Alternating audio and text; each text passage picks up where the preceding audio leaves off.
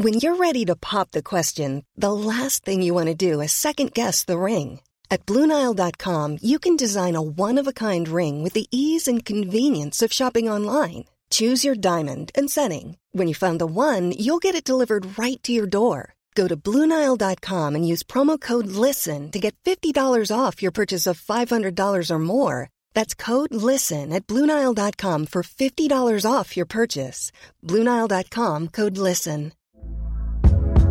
Hey there, it's Michelle Norris. I'm host of a podcast called Your Mama's Kitchen. When I travel, I'm usually looking for a way to find a taste of home when I'm not at home. And one of the things I love to do when I am at home is entertain. And Airbnb allows me to do that. When I was in California recently, I rented a house that had a great kitchen. And when we were sitting around the table, we were all thinking, we're in someone else's house. Someone could be in all of our homes as well.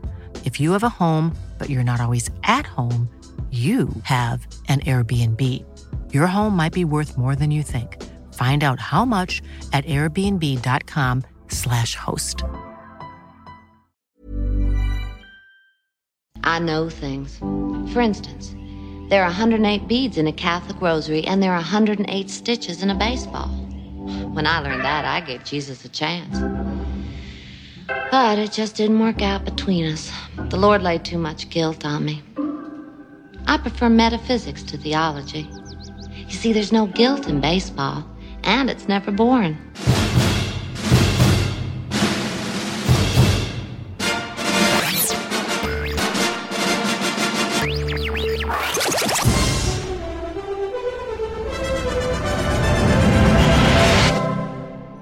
Pokey. Yeah, what do you think of Pokey?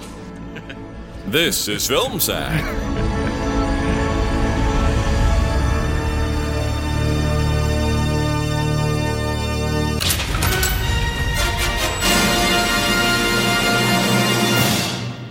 Oh, sure.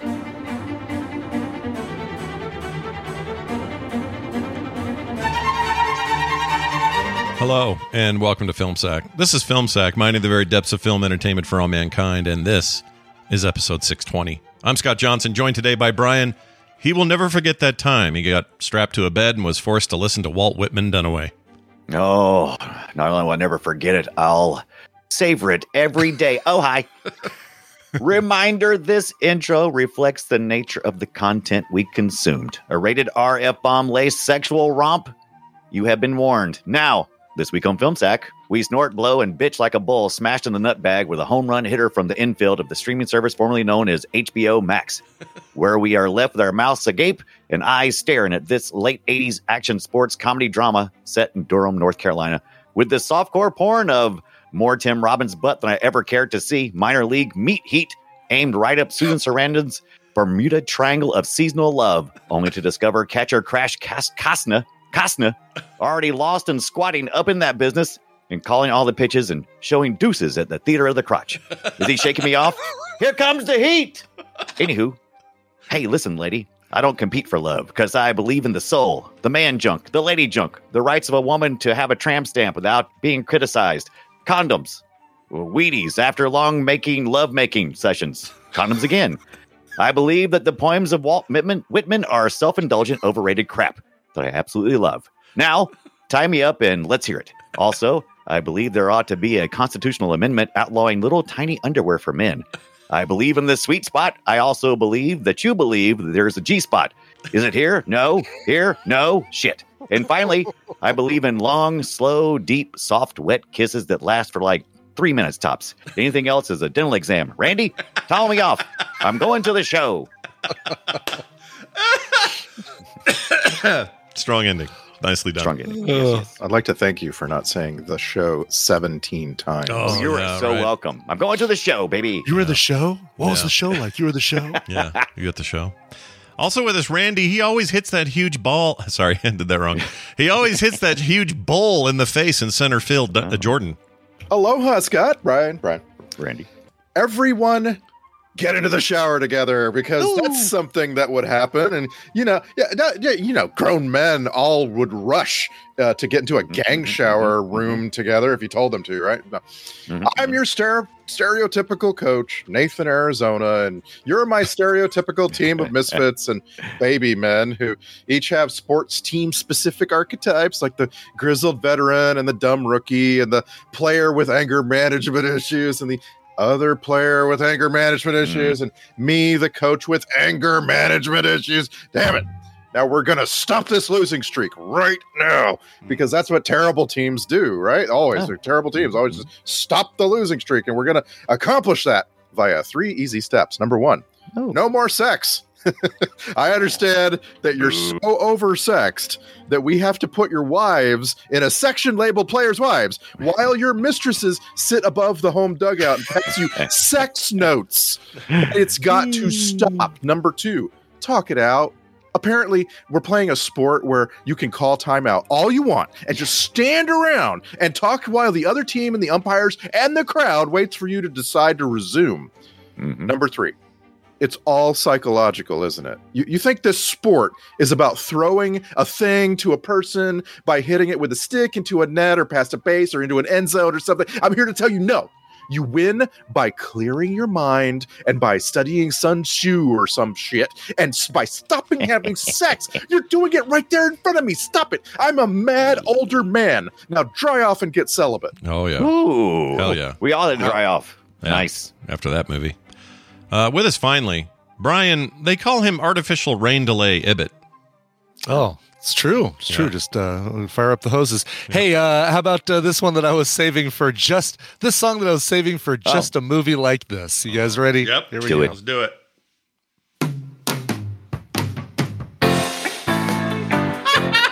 Yeah. I was hired to help the pitcher. He was a big stupid oaf. Had a great arm for throwing, but a brain like a slice of marble loaf. So when Annie was deciding which one of us she would bet, I stopped and thought for a moment, then turned to her and I said, if you like softcore porno and presents on Christmas Day, if you're not into Sontag or AstroTurf where we play, if you think Oswald and a team of guys who blew off Kennedy's head, then I'm the player that you've looked for. Quit playing games, let's go to bed. I shortened up the instrumental tremendously. Well, she decided I was too rude, and Nuke was an easier play. I even think she was considering that the two of them might marry someday. But my disinterest was a turn on. This is a rom-com, you see. Enough of the will they or won't they. She stopped and this is what she said to me. Yes, I like softcore porno and presents on Christmas Day. But you're wrong about Sontag. I'll read her any day. I'll take you up on 3-day kisses and show you how I get kicks. Ditch the rest of those lollygaggers and make 6 more baseball flicks. There you go. Love it. Fantastic. Wow. Your bits where you got to harmonize with yourself and then do that whole thing. That's really good. Yeah. Really good. I always love That's a high harmony too, by the way. It's not just it is. It's not just a two-step. It is like it's like an octave and a two-step. It's crazy. That's a lot. Well done as usual. Again, I can't wait for the album. It's going to be fantastic. We are talking about the film Bull Durham from 1988, and I would like to let fake, not Scott Fletcher, explain more. Bull Durham! Crash is an aging minor league ball player, brought up from another team to mature a young pitcher with maturity problems. Both of them become involved with Anne, a baseball groupie with her own perspective on the game. This thing is full of baseball and sex things. Strap in and get ready, suckers. Yeah, there you go. I love how it always screams at the top of it. IMDb sure had some weird stuff to the end of its synopsis. Yeah, I don't know what happened recently, but they keep doing it.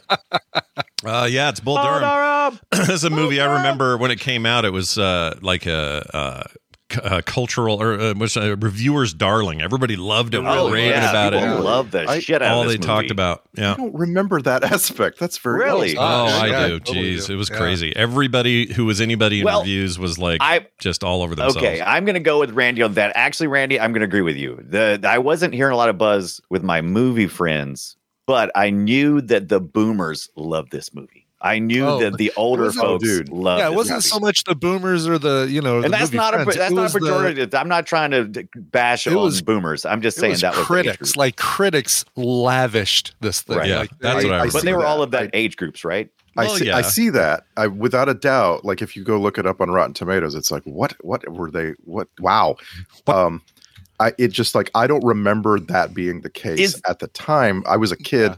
I agree with you 100%. I have a friend who's like 3 years older than me, but has been the greatest generation type person his entire life. He's like an old. He was old when we were kids. Yeah. Like he's one of these people, and he loved this movie so much and quoted it so much that I actually thought I'd seen it. I've never seen it until yesterday. Oh, this is your first time. Oh, wow. Yeah, I really genuinely thought I'd seen this movie because this friend of mine had quoted it to me for 20 years. Sure. This movie was supposed to be at the time, right? It was supposed to take place during modern times. Durham, North Carolina, 1988. Yeah, sure. Right, but this movie was making some sweet, sweet love to the 50s and that generation's youth. I mean, our ideas of the South, right? Like, it might not really matter where you set this movie because it really doesn't matter, right? Yeah. But those settings, man, I recognized everything. I'm like, I feel like I've been down that street. Oh, there's that. That's too shot totally down there at Durham. Mm-hmm. I'm curious. Have you lived around Greenwood your whole life, or correct? Have you been okay? Well, I was born on a military base, and then we moved mostly in the same area in South Carolina for the most part. Besides a few little visits to New Hampshire and to Phoenix. Yeah. Mm-hmm. And you were born in a tube in the base, right? You were part of an experiment. I was born from I was the first baby to survive. We were at Camp Lejeune. My mom had lost several babies, including my older brother, who actually made it for a while. And then I was fed on that tainted water in my bottle. So sweet. Yeah. No repercussions there. No, none. You're fine now. None whatsoever. So I have questions. So you've been in South Carolina your whole life. Yes. And the rest of us, like especially out here west, we always think that North Carolina and South Carolina are really more attached to each other than most states that border each other. Right, so like when you just like look from a distance and you have a history of like there's a minor league baseball team in Columbia, and there's one in Fayetteville, North Carolina, and there's one up in Greensboro and so forth. Right. We just assume you just know all those places, and you just absolutely. I do know all those places. They're all within your little trips. It's like, I can make it to this place, or I can make it to that place within 1 to 2 hours. So absolutely, as far as places to visit, and I've been to North Carolina many times. However, is there a shared love? I mean, we share a football team together, NFL football team, the Carolina Panthers, but there's definitely Charlotte, right. But there's definitely a difference between North Carolinians and South Carolinians. For sure. I just watching this movie, I would just get this feeling because like they're not just saying, there's a team out in Wilmington and there's a team down in Charleston. They're like naming towns that sound small. Yes.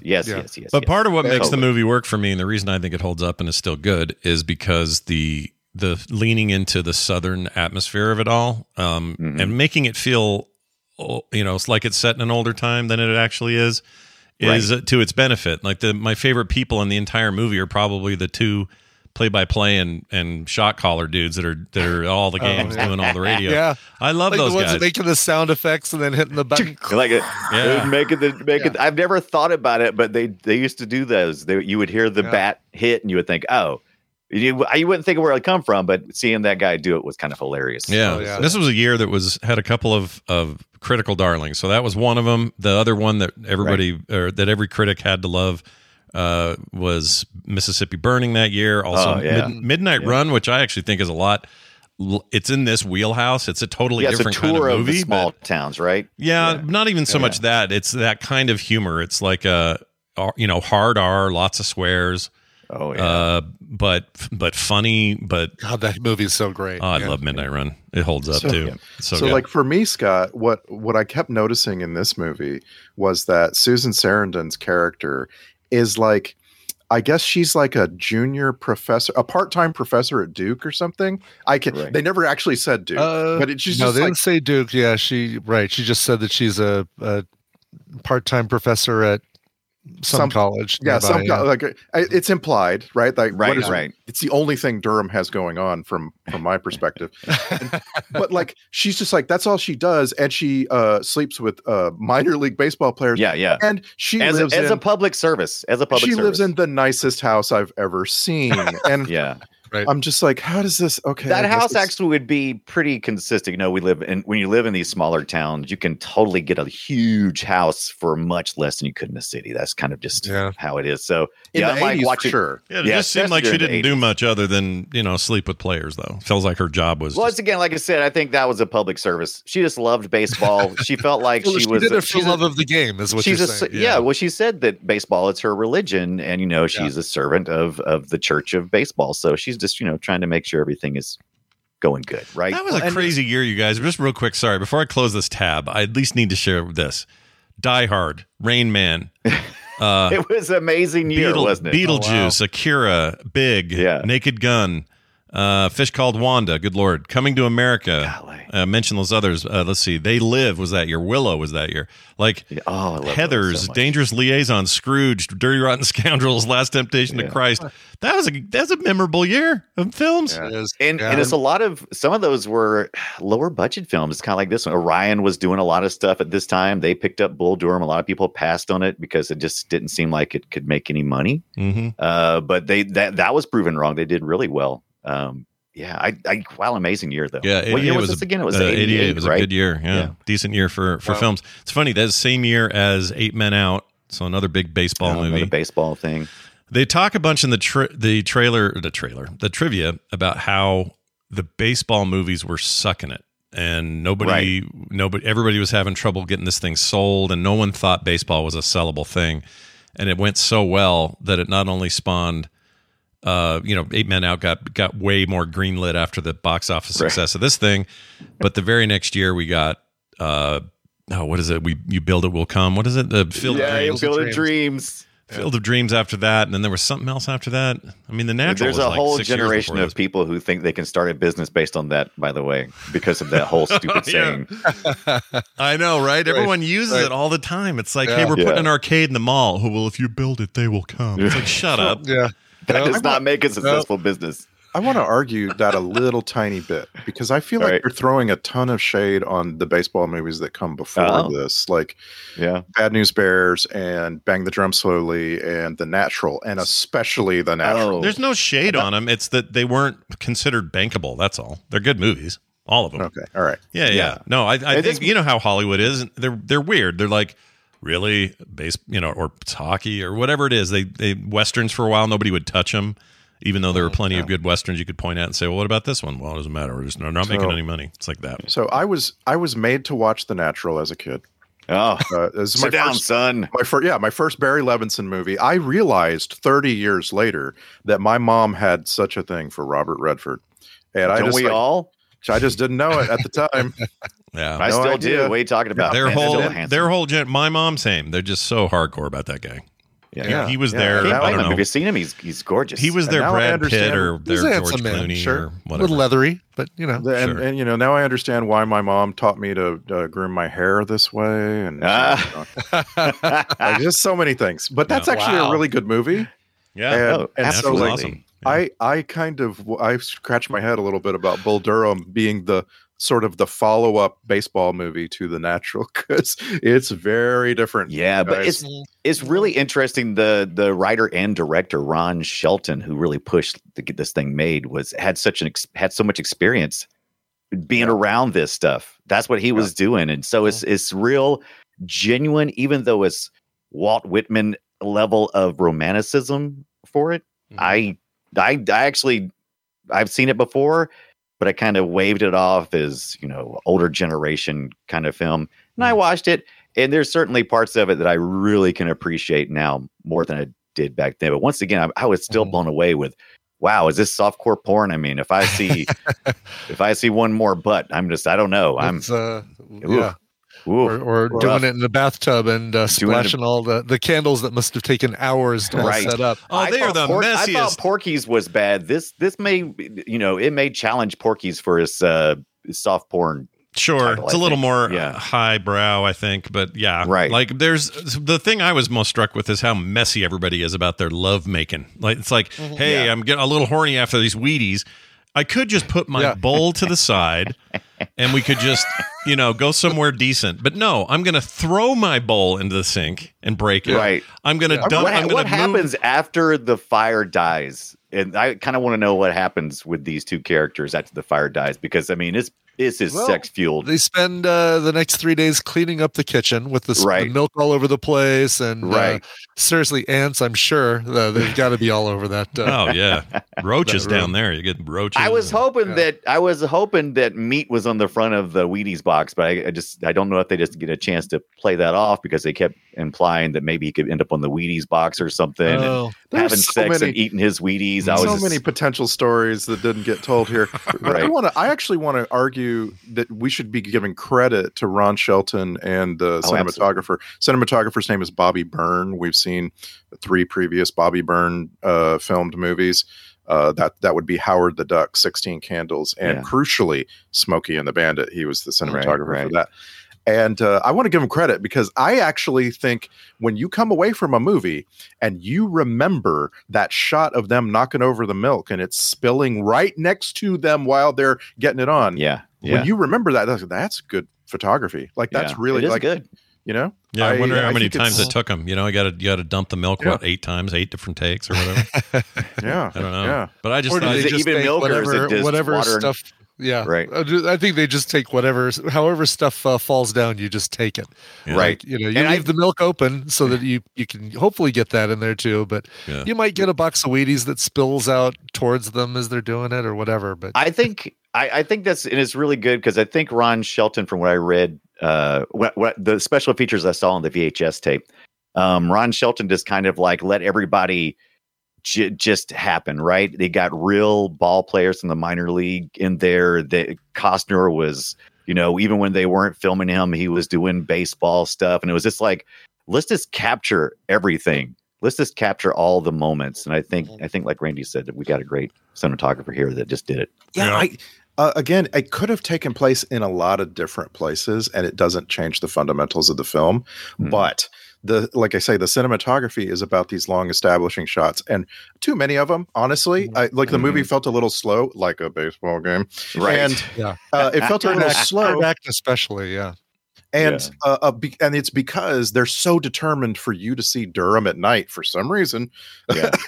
They're good shots. It's good. It's good video, at least. I appreciated it as someone who lives more local to this stuff. I really felt at home. I was amazed.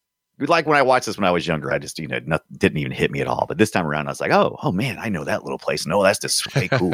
Really good. It nailed the location, I think, pretty well. I also think just like Meat did to. Oh, go ahead. Yeah, very nice. nailed it. The overall tone of the movie, I think, worked pretty well for me anyway, because Ron Shelton was also a former minor league baseball player, and I think his experience showed up here, and you could feel that. Like, what was it really like in those locker rooms? What was that banter like? That felt real to me. Didn't feel made up. I thought, who's the guy that plays Arliss on HBO? He Robert was Wool.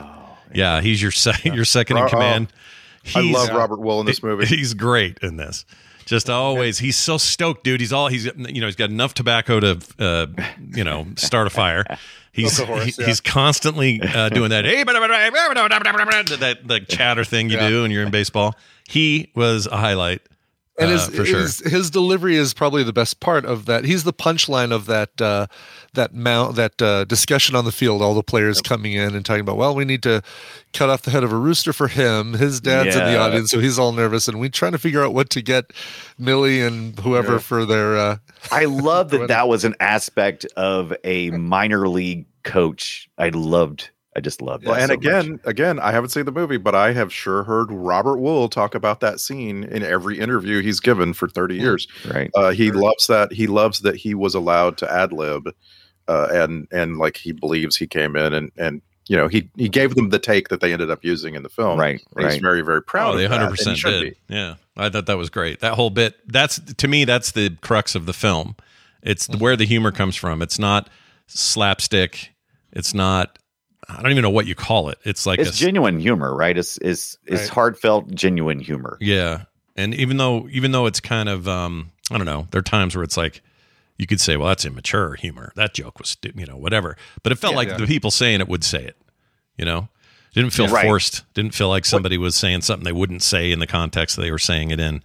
What I want to ask, and again, my problem here is that I've seen so many fantastic sports films over the years. They all came after this one, so I'm trying to forget that. But my question is, what's the plot of this movie? What are the stakes, and why do we care? It's absolutely. It plays so heavy as a love triangle. And so I don't know. It's just really with like flavors of baseball. Yeah, it's funny because you from the outside you could look at this and say, oh, it's a rom-com that happens to have some baseball in it, or it's a baseball movie that happens to have some romance in it, and it really isn't. It is a baseball and a rom-com kind of equal parts, and so your stakes are here's a love like baseball. I mean, it's got the balls and the bats and you're trying to get to home base. You're trying to get to home base. Yeah. But you've got the stakes are that you want Crash to be successful in turning Nuke into a good pitcher, but you also want him to be less jaded and find love. The thing is, it's set in a AAA team where it doesn't matter. It doesn't matter if Costner completely fails with Nuke. Nuke is going to leave either way. Yeah, Nuke is out.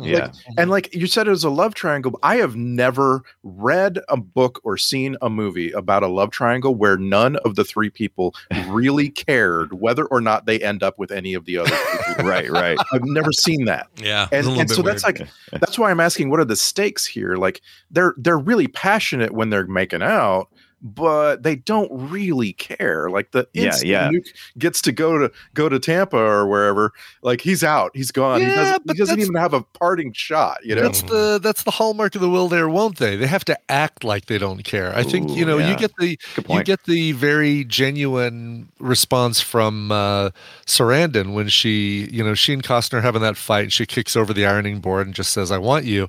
And he again rebuffs her and turns her down. And I think that's when you get the most genuine moment of, oh yeah, she really does care. And it's not just like he said some pretty things about the designated hitter rule and the long, wet, deep, slow. This is usually easy for her, right? Like the whole concept is that she's got no problem dancing around town with whatever the hot boy of the team is at the moment, and then now it's not working. He's got.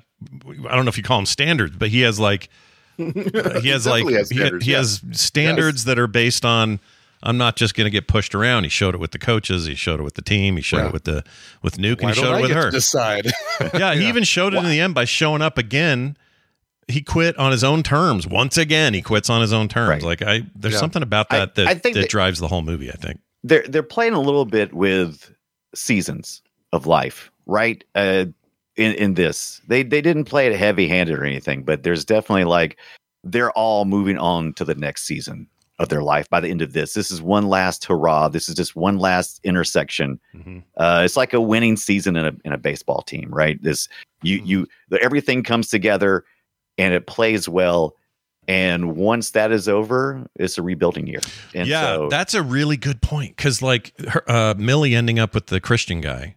Right. Is a version of that. It's a version. It's subtle, right? Like they're actual characters and stuff. It's not a theme, but it feels themey because when that happens, where this girl who is really gets around, they make a point of that, is now going to end up with this guy who is the very polar opposite of that. It's a change in seasons. It's like a moment of, oh, right, none of this lasts forever. All your glory days, all your expectations for yourself as a ball player or as someone who's, sleeping with all the ball players, whatever your goals are, they change because time happens, age happens. I mean, hell, when they made this movie, Tim Robbins was 30. Kevin Costner was 33. We haven't talked about Tim Robbins' performance either, by the way. Aaron Dennis 42. 42. Yeah. Like, they're getting on for what they are and who they're supposed to be in this thing. In her case, she's not young and, sultry like she used to be. Chicken anymore. Right. And in their case, you're not going to play Major League Baseball for much longer if you don't get your ass into the majors at 30 or you're screwed. Yeah. So I don't know. That's the thing I think I take away from it back then and now is this feeling of change, of like, here's how it is right this second. However, what are we doing to be ready for what's next? And none of them are quite ready. I understand that Tim Robbins was 30, but his character Ebby LaLouche is like 21. 22, 22, 21, something like that. He's very young. Perfectly. I feel like he acts circles around Kevin Costner in this movie, and I loved everything about his portrayal. He was so into this character. You could tell, like he really got like it's such a the trope of the new pitcher with control issues. Oh my God, it's been in every movie that ever was made or included a baseball, and he just nails it. He is the trope maker. He's pretty great, and I would not say Kevin was bad. I would say though that when Kevin Costner and Tim Robbins were in the same scenes together, Kevin Costner's performance elevated. He was better going against Tim Robbins. Very good chemistry, right? For sure. But what if we had gotten Anthony Michael Hall in that Tim Robbins it was supposed to be, right? It was supposed to be. The studio wanted Anthony Michael Hall. Thank God we didn't. Yeah. I mean, I love him, but that would have totally messed with the dynamic. Well, hold on, though, because in '88, you're talking about the one that was in Edward Scissorhands, and he's an older buffer. Yeah. I think. But would he be able to play? He doesn't feel like he can play. I love. By the way, I'm full stop. I love Anthony Michael Hall. But I just don't think this would have been right for this. No, he. I don't think he can play like Nuke works because Tim Robbins is an idiot that doesn't know he's an idiot, and I don't think Anthony Michael Hall would be able to play an idiot that doesn't. He seems very smart, right? That's a decent. Tim Robbins can play dumb as dirt. He really can. Well, it's a good thing that Ron Shelton, the writer and director, said, "I'm walking from this project unless you pick who I wanted, which was Tim Robbins," and so they relented and did it. But it was the right choice, especially given Tim Robbins' hulking size. Like he comes across as such a baby man, and I just love that the first time we see him, we're looking at him buck naked from behind. He is just carrying a woman. This little woman has climbed him like a tree. Yeah, and I'm just like, it is so freaking funny. If you ever want to, if you ever want to see, or if you ever wanted some comparison to how tall people are in Hollywood, so he is towering in this movie over everyone. Yeah. He's a very tall man. In Silo, he was very tall compared to all the other actors. I am literally his height. So the point of that is to point out that Hollywood is mostly little tiny people, average height people. Yeah, exactly. Yeah, because I wouldn't have ever said Kevin Costner's a short guy, but compared to Tim Robbins, he's a little tiny guy. And I just looked up the actress that he's holding up. She's 5'5". Yeah. Well, and also, coincidentally, we were talking about Reno 911 and another movie starring Thomas Lennon. Those two are married. Thomas Lennon. What? Plays Millie. Oh my gosh! Also, the movie we're watching next week is from the same year this came out. So I don't know what's going on with 1988 and people's 1988 is having a moment in our brains. I guess so. Right? Yeah. How many years would that be now? That's a even number, right, or a 5 number, right? Let's see, what is that? You got me. 40, 45. So it would be an anniversary. 35, 35. So go 35 years. Yeah. So he is 6 years away. Tim Robbins is 6 years away from Andy Dufresne, just for a reference. Oh, interesting. Yeah, not too long. I don't think. Kevin Costner still has boyish good looks in this one too. He still has. I mean, he has them, and he it's like he I mean, you look at him now, and he's still an attractive man. But Right. He's so imposing. Tina and I both agreed that he's much better looking now, or aged better than he looks in this film. Yeah, I agree. He's also become a much better actor. Like every time he had to do serious acting in this movie, and it was mostly against Susan Sarandon. He was having to like have chemistry and be romantic. Mm-hmm. And I felt like, yes, there is a choice here to play this character as aloof. I get that. But I just feel like, oh man, I wish I had the modern Costner that he would become as an actor. Yeah, I bought her passion toward him. I didn't buy his passion toward her. And part of it that surprises me, because this is Susan Sarandon meeting Tim Robbins on set. This is where they met. Right. Yeah. And they got married for a long time after that. But that kind of makes sense for the character, though, right? It kind of plays well, even if the chemistry is. Maybe it kind of worked. Well, I think by the end you want it to be like certain, right? You want it to be like they're really going to knock this milk over and go for it. And and I never quite bought that he was as into her as she is into him.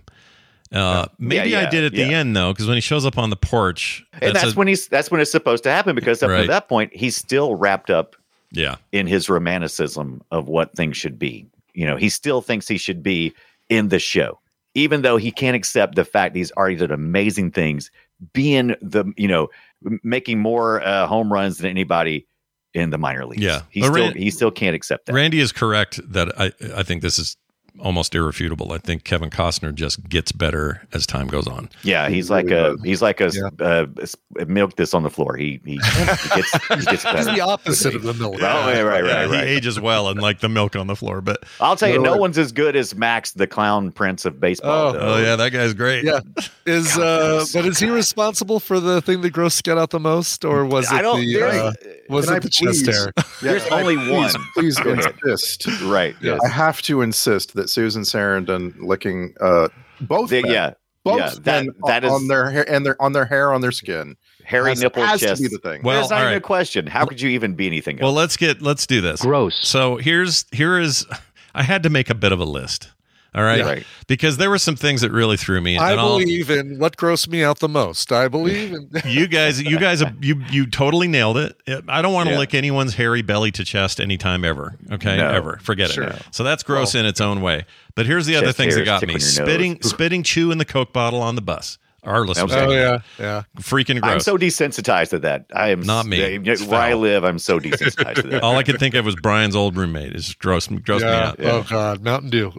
Then there was spitting. The ump and Costner yelling at each other so close that I could see the spit hitting each other in the face. You could just draw a circle around a dozen things where people spit in a baseball game. Yep. There was so much spit. Yeah, but I think there's a difference between the clown prince of baseball spitting straight up into the air and that cloud that some of the heavier droplets are coming right back down. Oh, it's very gross. Yeah, there's no question about that. The other thing that got me is that made me never want Kevin Costner to go hang out with her again. When she's doing the cleanup, she finds an old cigarette butt and decides that's clean enough from the floor to light it up and sit there for a while and smoke it. Why not? Gross. This movie had a lot of gross. That's her floor, though. It's a floor. It's her floor. She knows whether she's. You can smoke a cigarette butt off of it. Yeah. You can slurp milk off the floor. It's delicious. The only thing that I didn't make the list that should have is all the sax music. I freaking hated that. But I love the sax music. I loved it only because it reminded me every 5 seconds that I was watching a movie from the 80s that involved romance and sex. I was like, I don't know, because the rest of some of the other soundtrack bits were fine. I'm not a big fan of what's his name's Put Me in Coach, I'm Ready to Play. I can't think of his name. But of course they're going to use that. How do you not play that in this movie? Dude, I can't think of his name though. Mahaggerty? No. Mahaggerty. No, but it's something like that. It is something. Oh my God! Why am I blanking so much on that fun. guy's name? Haggerty. Oogity Haggerty. Fogarty.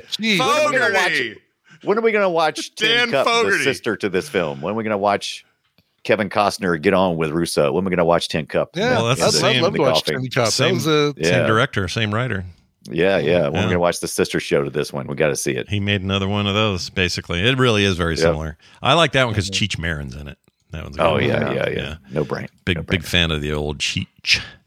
That came out in the season of golf movies. It was just like these things come in groups. They do. Yeah. It's hard to say which ones really drive them, but like, would League of Their Own would a League of Their Own happen without the success of this and 8 Men Out and Field of Dreams and all that? I don't know. Maybe it would have. That's a really good. Yeah, Major League very, very next year, and I don't know if I would have went to. I don't know. I wasn't necessarily enamored with baseball at the time, so I can't say. I'm a giant nerd for baseball movies, and I don't even follow regular season play. But I've seen, I've said this before, but I've seen Ken Burns' documentary, which is 18 hours long plus the extra inning stuff. If you count those, so good. I know, and I've watched that thing 4 times over. That's 18 hours times 4. You do the math. That's a lot of documentary about a sport that I'm completely enamored with it. Dozens of hours. It's dozens of hours. So when I see a movie, like that's why I love The Natural so much, because it to me captured the mysticism of baseball, because there is a certain mythology. Let's speak of the mysticism in this one when we have a guy with some chicken bones on his. That's a trope. That's a trope. Yeah, that was a pretty good trope. Does it have a name? You got a Dominican. You got a Dominican, you're gonna get some voodoo. And they slam it. They just slam it all the way to the home run within Major League, right? They do that over the top. Much more in Major League. Holy cow! What has what sport has the most superstition? Might be baseball. I think baseball is absolutely. I mean, other sports too, but baseball is known for its superstition. Right. It gets played on a lot. I feel like it's a long, slow game until last year. And it's like, seriously, right? You've all heard the 2 hour, So, but it's a long, slow game. It's got a ton of people who don't participate in any given game, right? Like the the funny thing in this movie is they act like the team has no other pitchers, and actually in real life you carry 2 or 3 pitchers in the minor leagues, and like your pitcher, your starter is like sitting around for days and days. Like of course they're going to generate their own little religions and practices, right? Yeah. It makes sense to me. It feels like maybe another one would be, well, gambling's not a sport, but anything where there's like a lot of chance involved. I mean, if you count stuff like World Series of Poker, I'd say there's a ton of superstition there. Yeah. But I think out of your big sports, your true sports, I think is your true sports. The gauntlet has been thrown down. True sports. Let somebody bitch at me that World Series of Poker is a true sport. I'll take that. Yeah, you'll take that argument. Sure. He's doubling down. I just want to acknowledge that that's a really fun discussion. What's the difference between a sport and a game? Yeah, we don't need to have it here. I'm just saying that's a fun discussion. No, it is. I don't find it fun at all. They've been trying to make that argument about esports for years and whether or not it's got the level of an actual sport. It basically boils down to this. It doesn't require athletic skill. That's where most people draw the difference between a sport and a game, right? That's kind of where it comes. Yeah. As far as, by the way, people that were up for the Nuke LaRouche role, and by the way, he doesn't need a nickname. Just call him Nuke, which y'all Everybody did anyway. Gets a nickname. His nickname is Nuke. Yeah, this is before ESPN and Chris Berman really made nicknames a really common thing. Yeah, remember those days? Chris Berman gave a nickname to everybody. That's fun. I love Chris Berman. He hasn't done anything to make me mad, has he? Let me take my shirt. Okay, go ahead. If your first name was Ebby, he would have called you Ebby. He would have called you Flo because you would have been Ebby Flo. Oh, Ebby Flo, sure. Oh yeah, I could. I don't remember him doing that, but I guess I didn't. Ebby Calvin LaLouche definitely needed a nickname. There you go. But anyway, some other folks that were up for the job. So we talked about, what's his name? Anthony Michael Hall. That didn't happen. Kurt Russell actually helped develop the script, and they were buddies, him and Ron Shelton. And he was penciled in to play Crash. He was supposed to be the Kevin Costner role, but got bombed with other stuff, got too busy, whatever. Ended up going to Kevin Costner. And Russell was so impressed after he wrote fan letters to both Costner and Sheldon telling them how much he liked it. According to the trivia. I don't know if this is true, but that's what it says. Mm-hmm. The other people, Jeff Bridges and Don Johnson, turned down the role of Crash. Johnson. Yeah. I guess Don Johnson always has been visually, physically a stand-in for me for Kevin Costner. I don't necessarily think that interesting. Physically they seem similar to me. I'm not saying their acting is anywhere near the same. Well, but you could I see think- if you put those two guys in, stand them next to each other for Django, and you said, all right, one of you is going to be this mean old plantation owner. You could probably pull it off with either one of them. They ended up doing Johnson, but I know what you're saying. There's something about him where they could be interchangeable. Charlie Sheen was supposedly up for the Nuclear Rouge role, but he was already. Then that would be that would ruin his chances for Major League. Well, he was already in 8 Men Out that year, same year. So that's right. Yeah, he would have done 3 back-to-back baseball movies, and that would have been weird. Oh, typecast Charlie Sheen, the baseball guy. Maybe he needed that in his life. I don't know. Maybe he did. Little anchor. Yeah, a little something to hold him down. Keep him from snorting coke off of nipples and things like that. And his, Charlie, it's real easy to look at again other movies that come later and go, well, you could have really done something in Bull Durham, but like the point of this movie, it seems like it's not got a lot hanging on the bones, and so like you know what I'm saying, like this couldn't have been about a major league team and major league movement for guys, right like it needed to be about a small team and a small crowd where a woman could meet all the players, you know what I'm saying, like there's this stuff about this movie that makes it really, it's I hate to use the word small over and over because it's not like it. There are some expansive aspects, right? It's supposed to be small. Yeah, right? it's small to its benefit, I think. Yeah, it's not the major league. It's not the show, right? It's supposed to be that. It's supposed to be small. Everything. Yeah, and the fact that he gets called up is also kind of small because it's only because of some expansion team and it's a half season thing. Like it's not even a full blown. The next big MLB star is rising out of Durham, North Carolina. Right. It's not like that. It's just like, hey, we got a spot to fill. Seems like you got a good arm. You've improved this year. Yeah, we'll pull you up. will he be able to make it, or will he be just a repeat of Crash? Will he basically live the same life? Right, and they even gave us the clue that he's still just stupid and irritating, and the way he's picking up on the reporter lady. It's just like talking about Motley Crue songs. It's like he's still an idiot.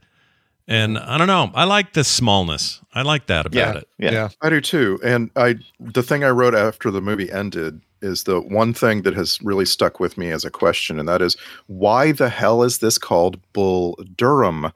How is that completely different than if I said, hey, I got a script here, my movie's going to be called Astro Houston, you'd be like, okay, I need you to explain that to me. Right. Yeah. Why not? I always thought it was the titular character is what I thought before I saw it. Like the character was named Bull Durham. I thought the same thing. Yeah. But no, it's the Durham Bulls. What the frick? They never explain it. And it's like, I guess that's kind of cool. Yeah. Right? Like if I actually got you to invest in and make a movie called Astro Houston and never explain the name, I'd be like, yeah, I pulled one over. Gotcha, sucker.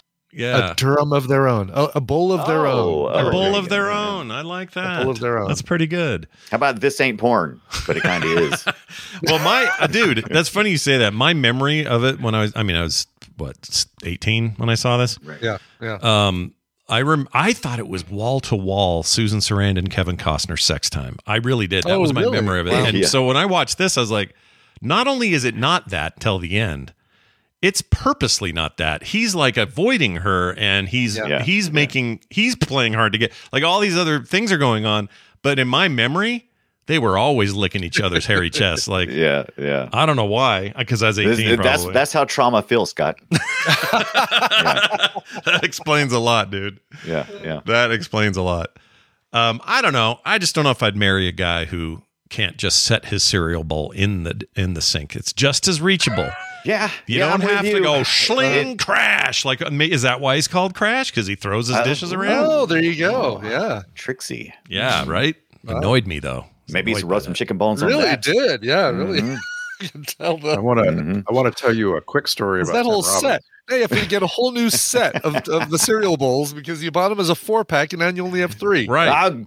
Get to Walmart and get that done. Sorry, Randy. What? You have a story about who?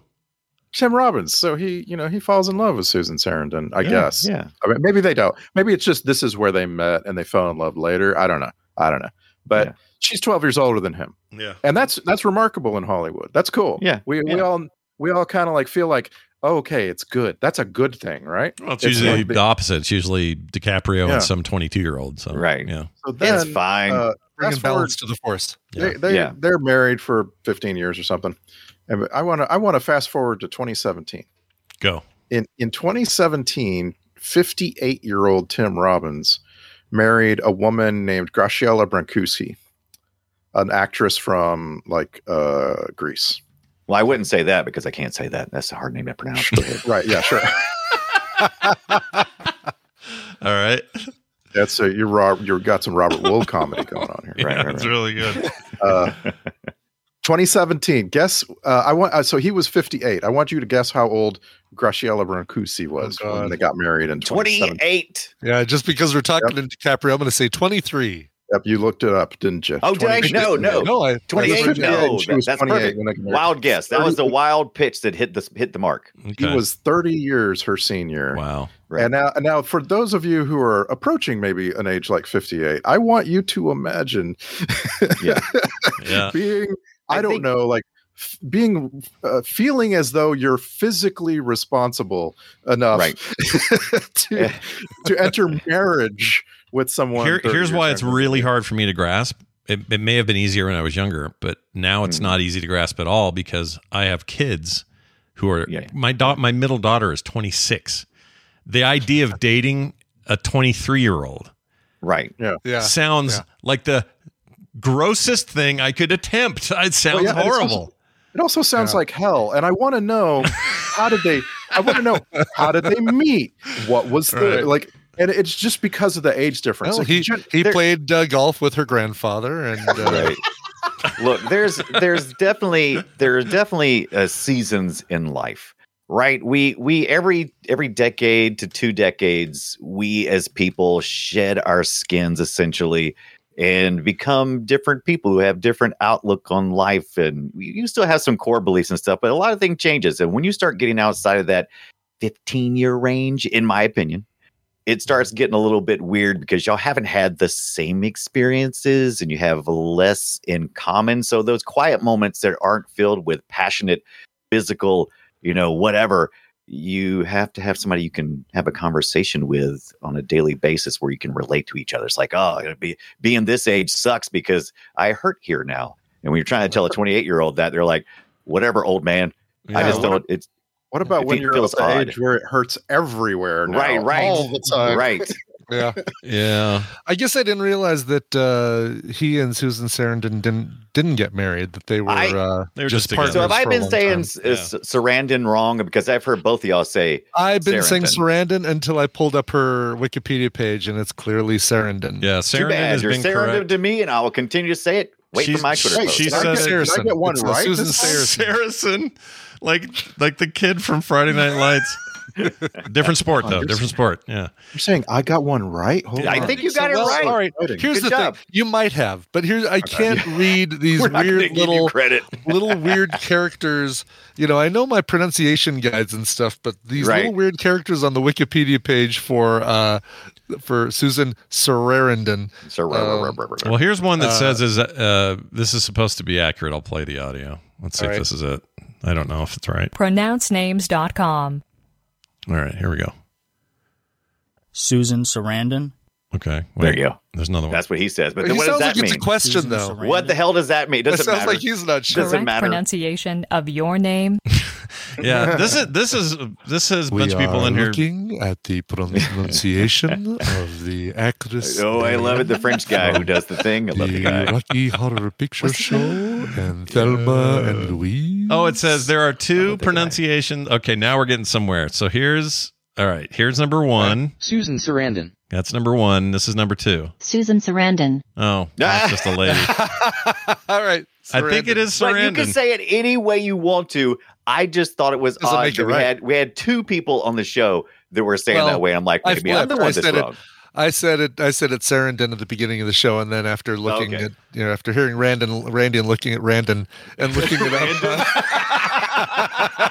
Randon, I'm gonna start calling him Randon. I love it. What is that AE symbol jammed together? What does that sound like? I know my schwa. I know my accent mark on the se. We got the se. We know it's. Yeah. And she gets the name from Prince Humperdinck, right? Right. And so you might want to ask where how does he pronounce it? And then at that point I don't care. So I'd like to hear her say it. Oh, here's her. Okay, I just found it. Oh, okay. Cool. Let's see. Thursday. Here she is, Susan Sarandon. Okay. This is Susan. I'm honored. Welcome. I'm okay. That must have been during the COVID when Fallon had no audience. Yeah, sounds a lot like Jimmy Fallon there. Yeah, well, it sounded definitely like. Well, we'll let the audience at home decide how they want to say it. Yeah, you say it how you want to. In this context, that we know who we're talking about. There's no confusion. There's no brand confusion. We're talking about Bull Durham. We know who when you say Susan Sarandon or Sarandon, we know who you're talking about. That's right. Now, I want to share a piece of trivia that I also have some scrutiny for. And now Chris Sarandon is married to the snake lady from Blade Runner. Please That's right. That's right. I'm going to mark that down as absolutely true. All right, check this out. This is scrutiny because I just don't know something about it. Seems weird. But Paula Abdul incorrectly believed that in exchange for choreographing Tim Robbins' bar dance moves, she's in the credits for this, she would get a line or two in the movie. When told no such deal was agreed upon, Abdul marched off the set screaming, according to Ron Shelton. Now, maybe that's true, but that just seems insane to me for some reason. Yeah. She was younger then. Since it was a scene in a bar where they're doing some dancing, they could have easily had her be a barfly who gets a line or two. That would have changed nothing. It wouldn't have been any big deal. So I don't know. I feel fishy about that one, but still, it's also my favorite at the same time. So I guess thumb up, thumb down. I don't know what you do there. Well, there you go. Should we do some clips about this film? You got clips from this film? There was hardly any dialogue. Oh, wait, there was tons. There was some brilliant dialogue. Right. There was. For example, we get a little line here. Oh, that's weird. Let's make sure that worked. Yeah, it worked. So you get this, for example. I believe in the Church of Baseball. She believes in the Church of Baseball. I would go there. I'd go there. There's a lot of believing in this movie. Yeah, Scott, I would go there too. Just imagine how long the service is. Oh my gosh. Yeah. We have a Church of Cannabis here in Denver. Oh, I'd go there too. Yeah, I went there both. And okay, all right. I'll go to one and then the other. The stained glass is really cool. Is it? They have stained glass? It really is, yeah. Is it like all big like weed leaves and stuff like that? Or what is it? No, it's a former church, a former real church. Yeah. And they just left the the stained glass in there, and it, for whatever reason, still looks like. Here's a cool fact. A crocodile can't stick out its tongue. Another cool fact, you can get short-term health insurance for a month or just under a year in some states. United Healthcare short-term insurance plans are designed for people who are between jobs, coming off their parents' plan, or turning a side hustle into a full-time gig. Underwritten by Golden Rule Insurance Company, they offer flexible, budget-friendly coverage with access to a nationwide network of doctors and hospitals. Get more cool facts about United Healthcare short-term plans at uh1.com. I'm Sandra, and I'm just the professional your small business was looking for. But you didn't hire me because you didn't use LinkedIn Jobs. LinkedIn has professionals you can't find anywhere else, including those who aren't actively looking for a new job, but might be open to the perfect role, like me. In a given month, over 70% of LinkedIn users don't visit other leading job sites. So if you're not looking on LinkedIn, you'll miss out on great candidates, like Sandra. Start hiring professionals like a professional. Post your free job on linkedin.com/people today. It kind of fits with the Church of Cannabis. Wild. Here's something about a left nut. Million guys give their left nut to be in your shoes. Oh, this is a sad story, actually. That coach guy, the manager, he died like not long after filming he was only 40, and he had a brain aneurysm out of nowhere and just died. It's awful. No. Yeah, I went down a bit of a rabbit hole on that guy. That's the Nathan Arizona, right? Is that the same guy? We're talking about a different guy. Is that the same guy? They're similar. I certainly can see if it's not him. I can certainly see how you could switch the two. They are very. Yeah. It could be the same guy. Trey could be Wilson. Somebody very similar. Trey Wilson. Yeah, Trey Wilson. Yeah. Is that the same guy? Yeah, same guy. Okay, there you go. Oh my gosh, that makes me even sadder then because he was great in that. He was great. Name ain't Nathan Arizona. He was in Twins. He's in everything. He was. He played. He's an old looking 40-year-old. You know what I mean? Yeah. Like you wouldn't look at him and go, "Oh, he's younger than Susan Sarandon by 2 years." Right? Yeah. That's really weird. Sarandon, whatever. Let's do this one. This is something. Oh, it's a baseball hit, and I just like the sound of it. Ooh-ah. Yeah. Got a little ADR out there on the field. This movie has a bunch of little things that are intended to give you a broad view of what's going on at a minor league baseball park, but really could have used just a tiny bit more explanation. And the one for me that really stood out was the radio announcer adding sounds to the call on the radio, because it just felt like, okay, there's a story here.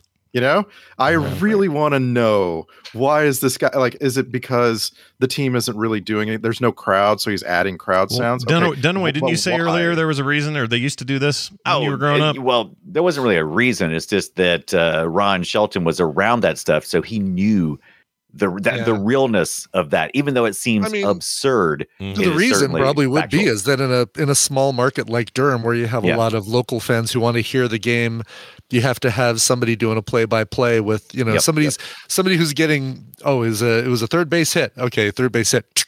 And then crowd noise. Yeah. So it's just for the local audience who they probably just for a little flavor. Feed. Yeah. A little flavor. It just I just wanted just one line of explanation. Like, is this guy remote to the game? Is he pretending like this is a road game? And he's I'll give you the line. I'll give you the line. Yeah, he's a remote announcer for the local Durham fans who want to hear the game, but there's no live feed. You know what it's like? It's like this. Back up. It's like this. Something's gross. Gross. Oh, that's better than me just saying something's gross. Or if I say, boy, that was an interesting trope.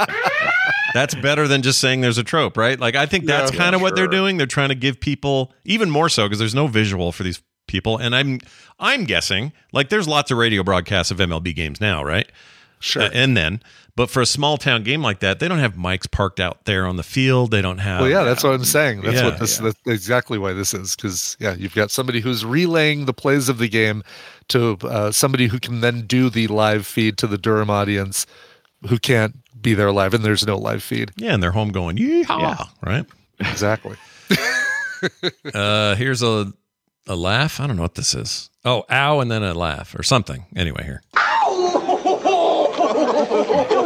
Oh, I know what it was. They were talking smack behind the bar, and I think Costner said, well, I think your arms is something, but your brain or whatever. And this guy goes, so you way overacted. Burn, it was like baby. That was before a zing. Yeah. Zing's a burn. Woo. He way overdid it, but whatever. Yeah.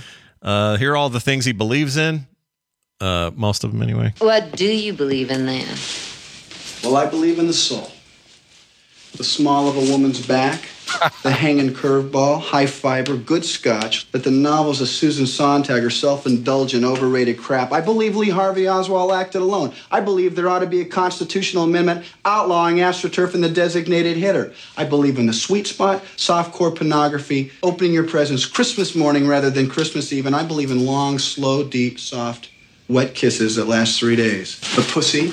Okay, I kept part of it. Right, God. I love that you edited it out and then re-added it, re-put it back in. Well, I was going to ask you, like, what about his poultry and felines that he likes? I warned everybody before we started this. Better, this is related to the content we watch. Yeah, well, and especially in 1988, like this, him just randomly naming the most, the most vulgar terms for genitalia. Like that's like.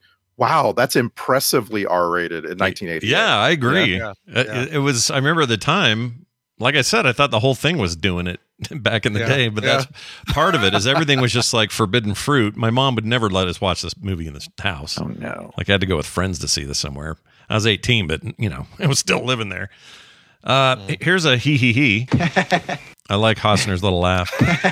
He's pretty good at that. Yeah. I like it. I was also amused, by the way, in his little monologue that he wants to outlaw both the designated hitter, which everybody agrees with, and AstroTurf, which is still being debated.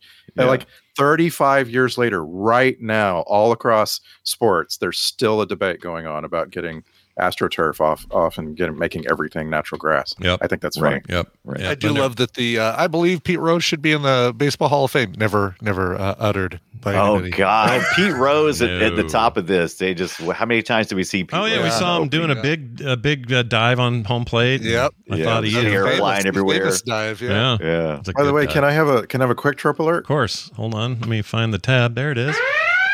if you're gonna have Tim Robbins pretend to be Fernando Valenzuela through the middle third of this movie, for some reason, you also have to show me a picture at the beginning of Fernando Valenzuela and his bizarre delivery, because that's the only way I'll make the connection, apparently.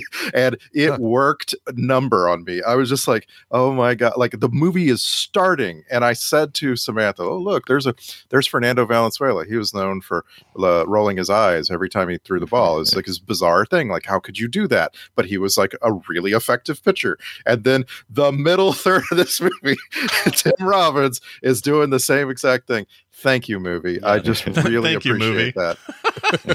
We should always have a thank you, movie moment here on the show. Thank you, movie. Now, I often get a lot of weird audio from the 80s of Brian asking, going on dates, like prom and that. Sure, prom and stuff. Yeah, it's usually post-date or maybe on the date or whatever. But I got one today that is you asking a friend who had already been out with the girl so that you could know whether or not you should ask her to prom.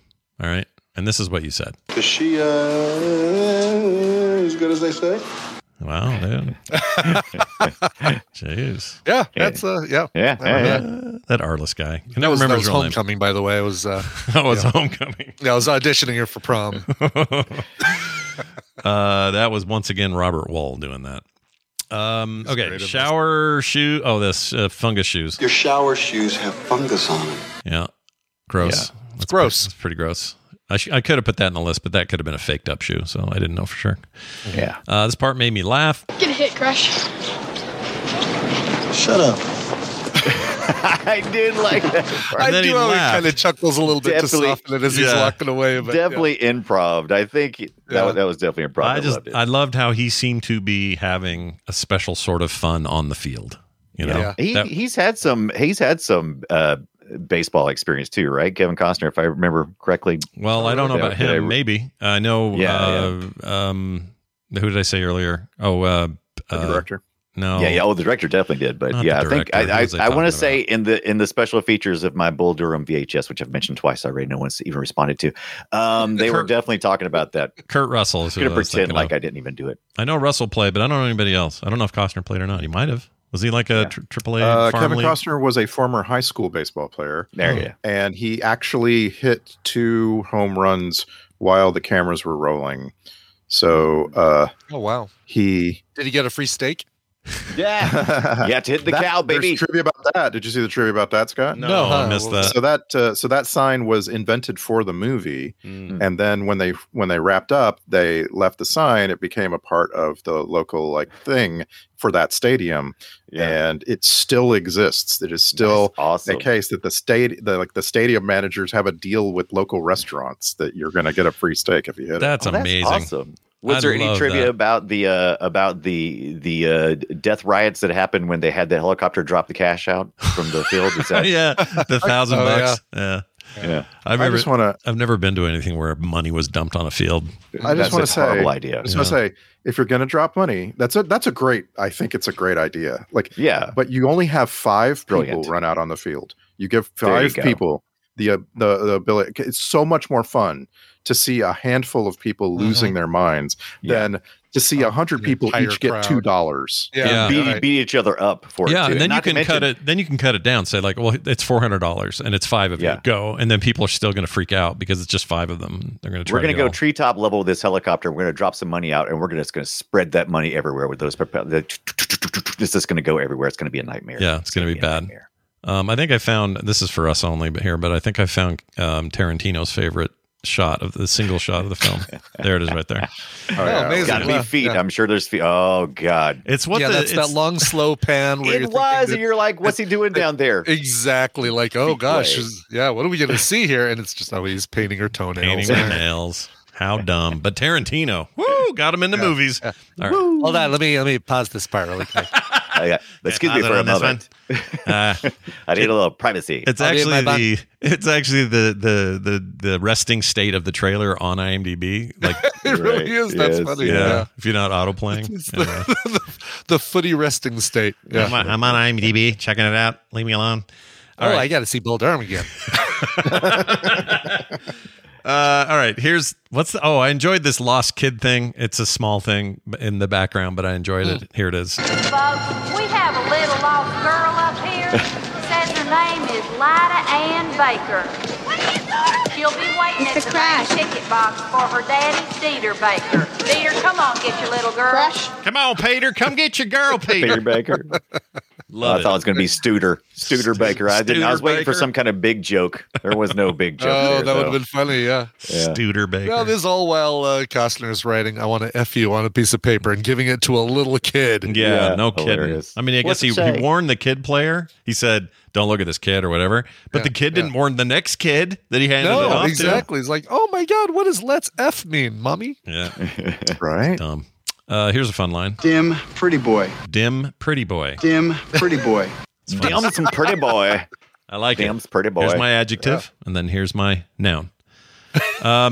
Here's let's see. Oh, some of that baseball chatter from Arliss. Come on, no kill man. Nobody. Chuck Arkin. You got anything? Such nonsense. I love it. I laughed at this. Yeah. Stop it. When he told him to quit playing the guitar in the car. I gave you guys that gif, but him 6'4" Tim Robbins climbing through a bus on the seats is really a shot. Such a great shot. Yeah. That's actually how I pick my seat when I get on a Southwest Airlines flight. I would pay real money to get video. Somebody put a GoPro on behind you or whatever and get Brian doing that. I would pay money for that. Really? Oh, and then him being escorted off the plane. You don't F around on a plane, buddy. We know that. There's no way. Is that effing around though? It's like you just get on, you tell the I don't know. Why don't you F around and find out? Floor is lava, and you start doing that. Yeah, you say it's part of your religion. You can get away with anything if you do that. See how that works out for you. Yeah. Definitely I would have to use some of that money I'd win to pay for early bird, another like flight. Basically make sure I guarantee myself A1 access to the plane, flight group A seat or entrance number 1, so that I could be the first one on the plane to do that. You'd have to. Oh, yeah. I love that. Oh gosh, I love the shot. Because otherwise you've got people already sitting in those seats and they would be pissed. They'd be so mad. Can you imagine? Stepping on some arms. Someone's going to grab one of your legs or something and yank you over or do something. Yeah. No one likes to be called meat, and this clip proves it. Listen, I'm sick and tired of you calling me meat. He said effing meat, but I cut it out. Yeah. Aww. But you got to cut out a lot because there's a lot of F-bombs. A lot of swears, yeah. I usually bleep them, but I was lazy last night. I didn't do it. No, man, here's Tim Robbins waking up. All right, from his dream there. Yep. Where after he dreams, he's pitching sort of naked. Unnecessary 2 minutes of this film. I don't know. Kind of hilarious being Tim. And wow, he's so tan. I didn't know he must have. Yeah, he tanned up for the job. So you never know. Did anybody else get suitably outraged at the blown call at the plate? Yes. He definitely tagged him. He tagged the runner, and that runner never even touched home base. Yeah, that's bullshit. Yeah, I like when he walked off the runner as if he'd gotten it. It was all the done deal, and Costner is like, I don't know, we're 30 seconds into the argument, and Costner goes, he still hasn't touched the home plate. Yeah. I was really impressed. Like it was captured in a way that you could definitely follow the controversy. Yeah, absolutely. Yeah. That's not easy. That was really impressive. Yeah, it was great. Here's the announcers that we like. 2-0 Bulls in the second. First time the Bulls been ahead in weeks there, Whitey. Mm-hmm. Let's see if the real nuclear loose will show up. Yeah, I love it. Whitey's just, I feel like I know some of Kim's family like that. They all talk like that. Here's an 80s punch. All right. Ooh, yeah. Yep. What did that side of beef ever do to you? Yeah, right. Here's the 80s again.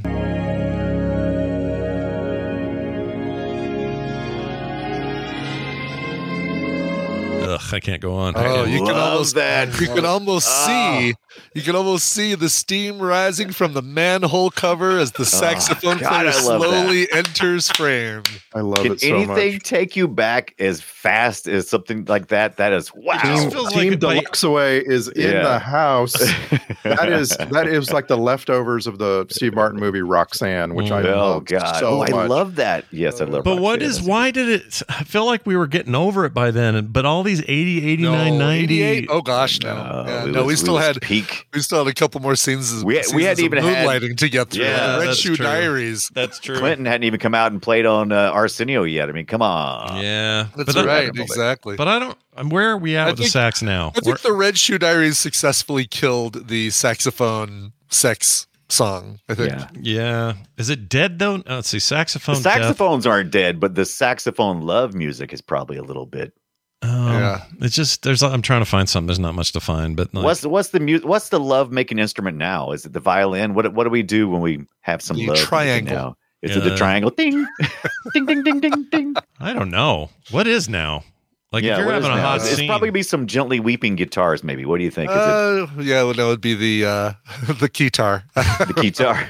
I think. Oh boy, that's a great question. What is today? I mean, you just don't. You don't. I mean, there are still movies obviously that have those scenes, but they're not as. It's not like let's have a really sultry sex scene. It's like usually some sort of plot driven moment. Yeah, there's not steamy sex scenes much anymore, right? It's just more like hardcore rock'em sock'em. Why not rock'em sock'em love? Rock'em sock'em. I'm trying to think of the last movie I saw, a current movie that I saw that had something like that in there. I mean, you get some with Oppenheimer with Cillian Murphy and Florence Pugh. What did DiCaprio get music played when he was in the Titanic steaming up the back seats of that car? What was that? You guys that was orchestrated. Yeah, Howard Shore score or Howard Shore, whoever that was. Yeah. But it's like when I think of this sort of thing, Take My Breath Away from Top Gun is maybe king of them all. And I feel like today you just do that. You take a popular song or, what's her name? Billie Eilish going, whatever she does. Whatever she does. Yeah, that's what she does. It's a little more mumbly, but that's pretty much what she does. Yeah. Oh, shit. That's terrible. All right. Where the hell were we? Let's move on to, I got two more of these. Here's The End of a Laugh. All right. There's that. Good one. Yeah. That's great for like when somebody says something that's really not that funny. You can play that as it's like, yeah, hilarious. Nicely done. Here's something about a dinger. Hit my dinger and I hung him up. Hit my dinger. Hit my dinger.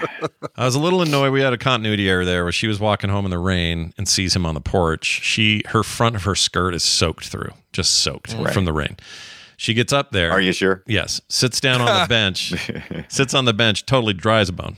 No problem. Right. That annoys me. Give me some continuity, Bull Durham. What the hell? More like bullshit. All right. Oh, I know. Pretty dark. All right. Let's move on to this thing right here.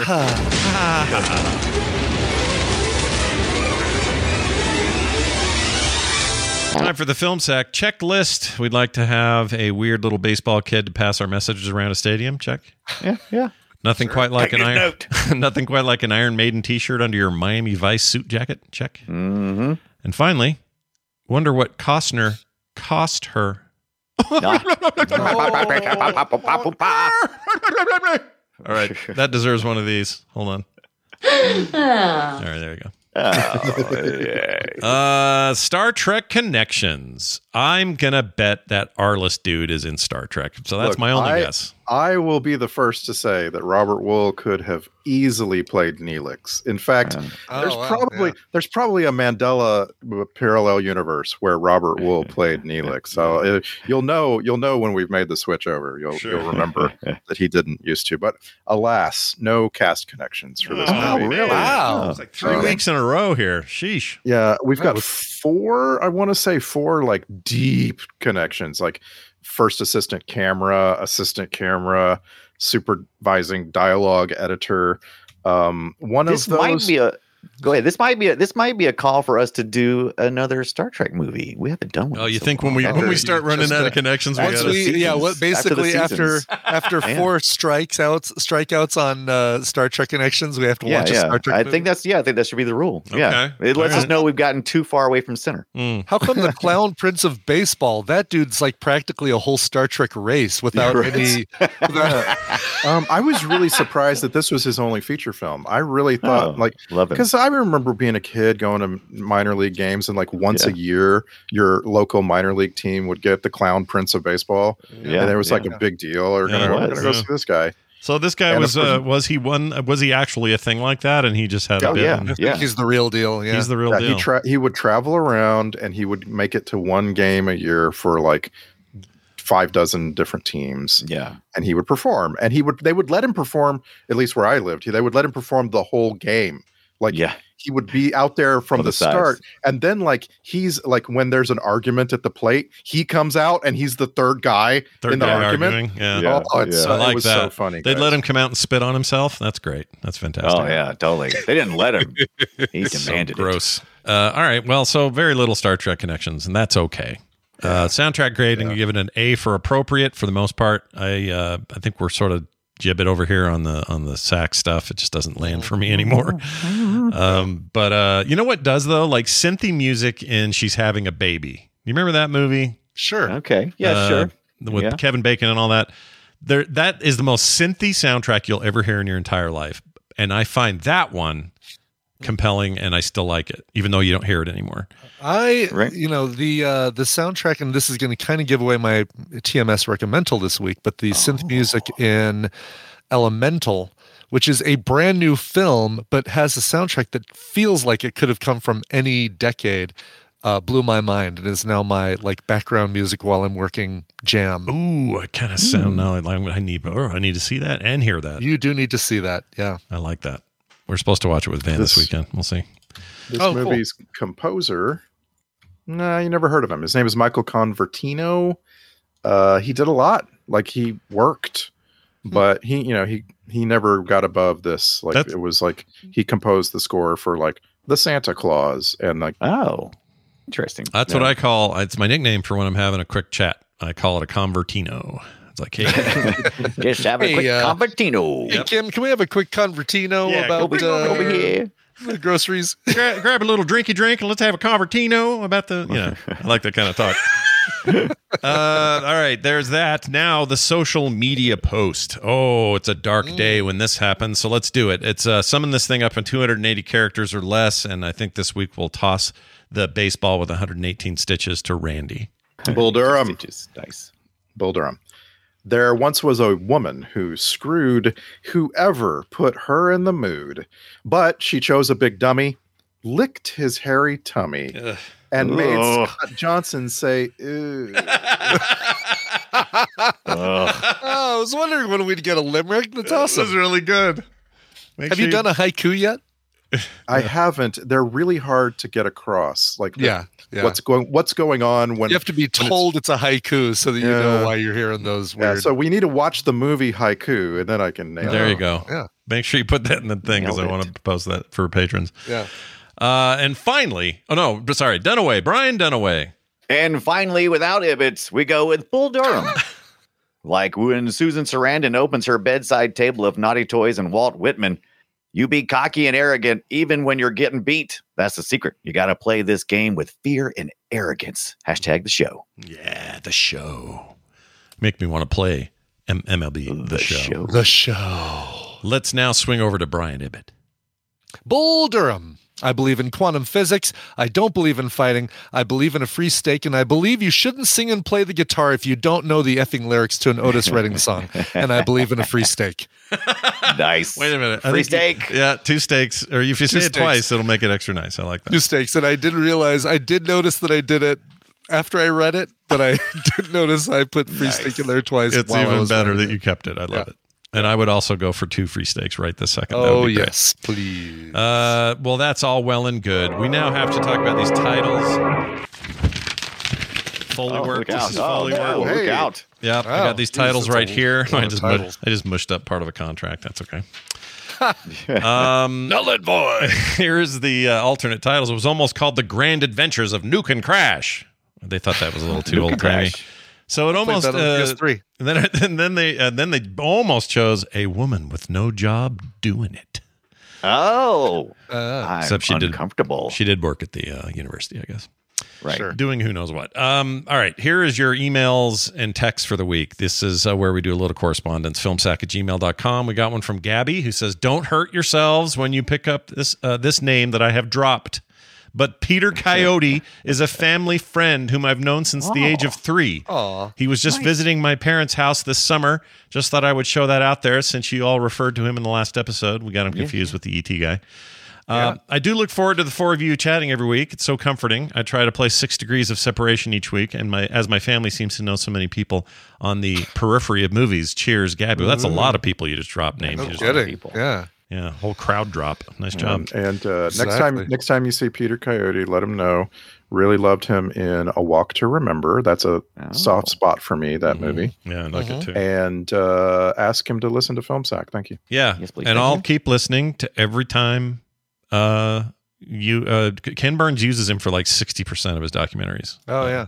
Amazing voice for documentary stuff. His Roosevelt's one, so good. I'll send Gabby a set of keys that I'd like to have Peter Coyote autograph for me. Oh, that's great. Have him jingling like that. Yep. I don't want to hurt this kid, but boy, the government's sure stepping in. Oh. Anyway, here's another one. My good sackers, says Matt in Salt Lake City, right here in my hometown. I've been watching classic Hammer horror movies of the 60s and 70s lately, and it occurred to me that you all haven't sacked any yet, and it's kind of hard to believe. Wait the closest you've we watched one, didn't we? Well, he says the closest you've been able to do is the Legend of Hell House, where you got that amazing shit sound clip. I should add that ready, but we know the one. Tubi has several streaming now. Christopher Lee and Peter Cushing playing Dracula and Van Helsing in a few of them. There are also lots of nude witches. All of them are cheesy. None of them are scary, but they all are great, says Matt in Salt Lake. P.S. By the way, I will never forgive you all for watching King Solomon's Mines. Oh, okay. Wow, that's a weird one to get to never forgive us for. There's so many other ones that are unforgivable curses. How many Hammer films do we have to watch to absolve ourselves from that? Probably just one. I mean, how many have we not done any? Technically, I thought we did. I'll have to look deep, but I could have sworn I've had King Solomon's Mines on my watch list. Hold on just a second. Well, we saw that. We saw that, but Hammer films are great, and it's a good time to Hammer watch films, them. sure. Yeah, if you're Halloween's coming up, but I don't think we have any on slate this year. But I certainly wouldn't mind. But on my watch list, I mean, I'm just guessing because I haven't memorized all of them. But my watch list is littered with movies that are probably Hammer films, like like the Brides of Dracula and this kind of thing. Man, they're still making this shit. There's one this they're year. Still making this shit. Can you believe that shit? They're still making that. Their shit. 175th film is Dr. Jekyll, came out this year, and it's a Hammer Productions thing. The Lodge in 2019. It's not just, and it's Dr. Jekyll. It's not just like a re-release for. No, now if we're gonna do that, let's just go with Dr. Jekyll and Sister Hyde. That's a much superior 1971. Yeah, listen who's in it.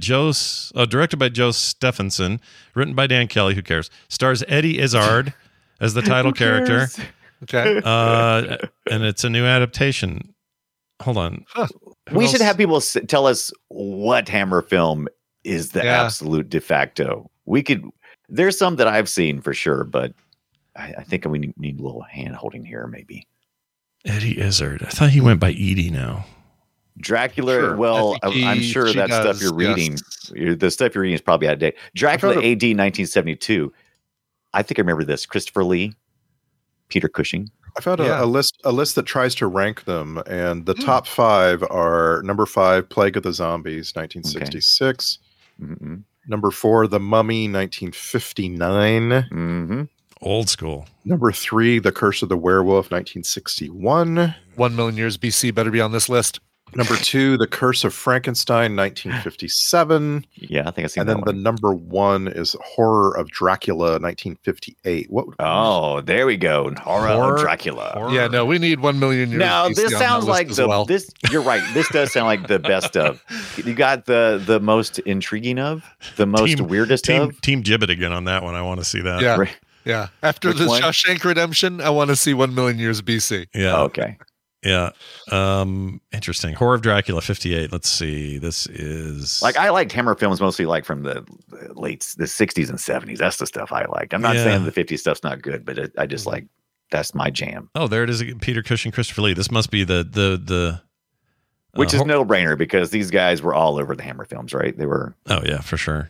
It's hard not to. Who is so Hammer's a producer. right? Somebody named Hammer, or they just called Hammer? No, they said, "Well, it'd be a good." They said Hammer. That looks good. Really? I always thought it was a dude. I thought there was some guy. There is a guy. Yeah, is his name Hammer? Absolutely, Mike Hammer. You're making this up. Solves Armand Hammer. Army Hammer. Maybe they're related to Army Hammer. I don't know. Yeah. Army Hammer's a real it dick. was. Well, let's move on to this text we got. We got one final thing here. This is a text. 801-471-0462 is where this came. And filmsack@gmail.com if we would rather do an email. Here's what they said. And this is anonymous. I don't have a name. Just listen to your episode on The Flash, and you were talking about bad roommates. I can't remember who mentioned the glass bottle with tobacco. That was Ibbett. With the spit in it, I have a story to add. Cool. He says, my college roommate did the disgusting tobacco chew as well. He spit it into Mr. Pibb bottles, and he says, this is important, he says. On one occasion, I was at my computer and reached for my bottle of pop, and just before I put it into my lips, or to my lips, I realized that the bottle was warm. Yes, I almost drank his tobacco spit. On another occasion, in a rush to get dressed, I spilled an open bottle of his tobacco spit down my bare leg. I'm still not sure how I didn't beat him while he was sleeping. Anyway, thought you'd enjoy my story. Keep up the good work, says anonymous listener. Gosh. Wow, it's very different than the Peter Coyote one. Yeah, very different. Yeah. We have come full circle, Randy. No, we've gone full 180. So. No, we've gone 180, right? Yeah, not 360. That would, if you're trying to turn, if you're trying to turn around, you need to go 180 degrees. Right. If you do a 360, you're facing the same. I almost said 90, and I'm like, wait, why 90 degrees? 90. Why would you do a right angle? That's weird. Nobody ever does that. This conversation just went 90 degrees. It's what? I like that. Still That's similar. It's still similar to the way things we were talking about, but changed direction quite severely. Yeah, in fact, the exact change of direction. It's now vertical instead of horizontal. All right. I want to mention some patrons. I got some new folks this week, and real grateful for these people. And I want to mention their names: Daniel Hall, Lisa Patterson, Justin Onslaught. Sorry. I like Onslaught better. Onslaught's pretty cool. Danielle, Lisa, Justin, welcome to the fray. We have all kinds of great reasons for you to join, and a bunch of great people that you're joining in with. We just put up a great host special from Dunaway. You're going to want to go check that out. If you're curious at all about his obsession right now with all things retro, including VHS tapes, and this movie, you watched this movie on VHS, right? I absolutely did. I got the VCR, got the VHS tape out, and we watched the Bull Durham to completion. It was a lot of fun. Can you believe it? I can't. You watched it Did you have a bowl of Wheaties when you were done? I was all out of Wheaties, so I just ate some Fruity Pebbles instead. But he still threw the bowl. They're practically the same. Yeah, still threw the bowl over this thing and then had sex on a table. Yeah. Did you do a CRT, like a regular old ass TV? I did. I did. I watched it on my 27-inch CRT Sharp, and it looked great. We had someone sent me a DVD/VCR with HDMI out. Oh, nice. Yeah, so that was nice, and so now I don't have to upscale or anything. It just upscales it right in the device. I can be lazy. I like being lazy. Didn't even know that was a thing you could get with HDMI out. I didn't either, but for like 2000, Hootie sent it to me, and I think this is from 2004 or 5. Early, like that. It's a little later. Yeah, in that generation. Very early for that technology. That's crazy. Well, there you have it. Get in there. Be a part of it. No commercials. You get pre-show every week. You get those host specials, art prints in the mail, other cool stuff. You just got to sign up now and be a part of the FilmSack extended family at patreon.com/filmsack. Quick note after the show today, before we talk about our next movie.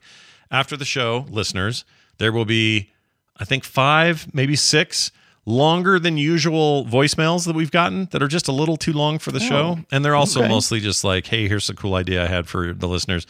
So it's a perfect place to put it. I'm going to stack them all on the back end of the show today. So stick around, listen to these extra calls that we've been hanging on to, and feel free to call in anytime. Go to filmsack.com for more. All right. Our next film will be, shit. I already forgot. It's 2011's The Cabin in the Woods. We got listeners at this. Like last week, a couple weeks ago, I think they sent us some. Yeah, it's only been a couple of weeks. We just got these in. It's also on Max, and if you're like, yeah, but I don't know those people. It apparently has Chris Hemsworth in there, and like Sigourney Weaver has a small role. I've heard of those people. It is a really fun ride. I've watched it several times. It's back before everybody was pissed at what's his beak, Buffy the Vampire Lady creator, Firefly guy, director Whedon. No, Joss Whedon. Thank you. Whedon. Yeah. I don't see Joss Whedon on this movie. I didn't. He directed it, right? Did he? No, Drew Goddard directed this one. Oh, he wrote it then, and didn't he? And Drew Goddard. Drew Goddard. You just want him in there so hard. I don't want him in. I mean, it'd be fine if he wasn't, but I was sure he wrote it. Or he's producer and writer. Yeah, he wrote it. Him and Drew Goddard wrote it together. Okay, there you go. Well, anyway, that's the thing. And it also had a surprise. Richard Jenkins and Bradley Whitford. Forgot they were in this. Yeah. Oh, wow. Oh, my gosh, you guys. If you've never seen it, this definitely is a... What's the word I'm looking at? I don't want to say the word I think it is, but it's just it's a twist. It's nice. Yeah. It's fun. Yeah. It's great. Yeah, this was actually when we first started talking about that. This was the movie I was going to use the Pina Colada song for, because there's kind of a list in there. But I feel like, when Bull Durham showed up, it's like, oh, I got to use it for that. Yeah. Plus, she'll come up with something rad next week. I'm not. I'll have something. worried. Well, hopefully, we'll see. Anyway, I can't believe he didn't put me in coach, but I can't. Whatever. So on the Too nose, obvious. I suppose. Why do you feel? Yeah, I mean, why do you feel like I should use the most obvious? No, you need to save that for an airplane hijacking. Movie. Yes, exactly. Put me in coach. Yeah, I'm ready to slay or whatever. I don't know. I don't want to write it for you, dude. We'll wait for the movie. That's what we'll do. Yeah. Anyway, we are recording on Sundays for the rest of Sacktober, and I'm really excited to get started on Sacktober. We're like literally October 1st with Cabin in the Woods, and then we got a whole lineup for the rest of the month. Yeah, it's going to be great. Love this time of year for Film Sack. I hope you guys do as well. And next week, we begin things with the spooky tale of Cabin in the Woods. Much more after that. In the meantime, filmsack.com. Again, patreon.com/filmsack. Big thanks to everybody who does that. And if you'd like to leave us reviews wherever you get your shows, whatever the directory may be, it never hurts. And in fact, always helps. So go do that. That is going to do it for us, for me, for Brian, and for Randy. Lollygagging. We'll see you next week.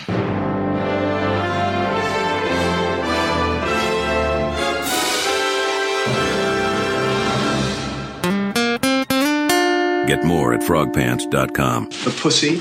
Oh, God, every time. I don't know why that hurts my ears so much. I don't either. Even when we're on a budget, we still deserve nice things. Quince is a place to scoop up stunning high-end goods for 50 to 80% less than similar brands. They have buttery soft cashmere sweaters starting at $50, luxurious Italian leather bags, and so much more. Plus, Quince only works with factories that use safe, ethical, and responsible manufacturing. Get the high-end goods you'll love without the high price tag with Quince. Go to quince.com/style for free shipping and 365-day returns. Confidence starts with loving who you are. And when your skin feels nourished and glows on the outside, you naturally radiate confidence from the inside. Give your skin a glow up with Osea's clinically proven Mega Moisture Duo. This ultra-hydrating body care features two of Osea's best sellers, Undaria Algae Body Oil and Undaria Collagen Body Lotion. These seaweed-powered heroes use skincare-level ingredients normally reserved for your face for results you can see and confidence you can feel. Osea has been making clean, clinically proven seaweed-infused face and body care products for over 28 years. This luxurious skincare is vegan, cruelty-free, and climate-neutral certified, so you never have to choose between your values and your best skin. Glow from the inside out. Get 10% off your first order with code GLOW at OseaMalibu.com. That's OSEA Malibu.com, code GLOW. Hi, my name is David. I'm from Houston. It's about the one about Man on Fire. I don't think I'd ever seen it before, so I watched it after listening to the podcast. And I don't know if y'all missed it or just didn't mention it, but Creasy tries to commit suicide in the film while he's listening to the Linda Ronstadt music, and there's a storm going outside. He puts the gun to his head and pulls the trigger, but it doesn't go off. And that's when he calls Christopher Walken, and he asks, hey, have you ever had a 9mm round not go off? And I think Christopher Walken says something about the bullet tells no lies, or the bullet knows the truth, or something like that. And I feel like that was an important part of the movie, because afterwards, that's when Creasy stops drinking and seems to form more of a bond with PETA. And at the swim meet, the nun tells Creasy, you're her father today, and it looks like it has an effect on him when she says that, like he swells with pride or something almost. But anyway, later in the movie, so Creasy carries that bullet around with him now after it doesn't go off. And I think he feels like maybe it's God's way of saying it's not his time to go, or he forgives him. But later on, he gives that bullet and a gun to Lupita's dad, I guess Mark Anthony, and that's the bullet that he uses to kill himself. That's all. Love the show, though. Bye. Hello, gentlemen of Film Sack. That is the show. I am Patrick S. from Fargo, North Dakota.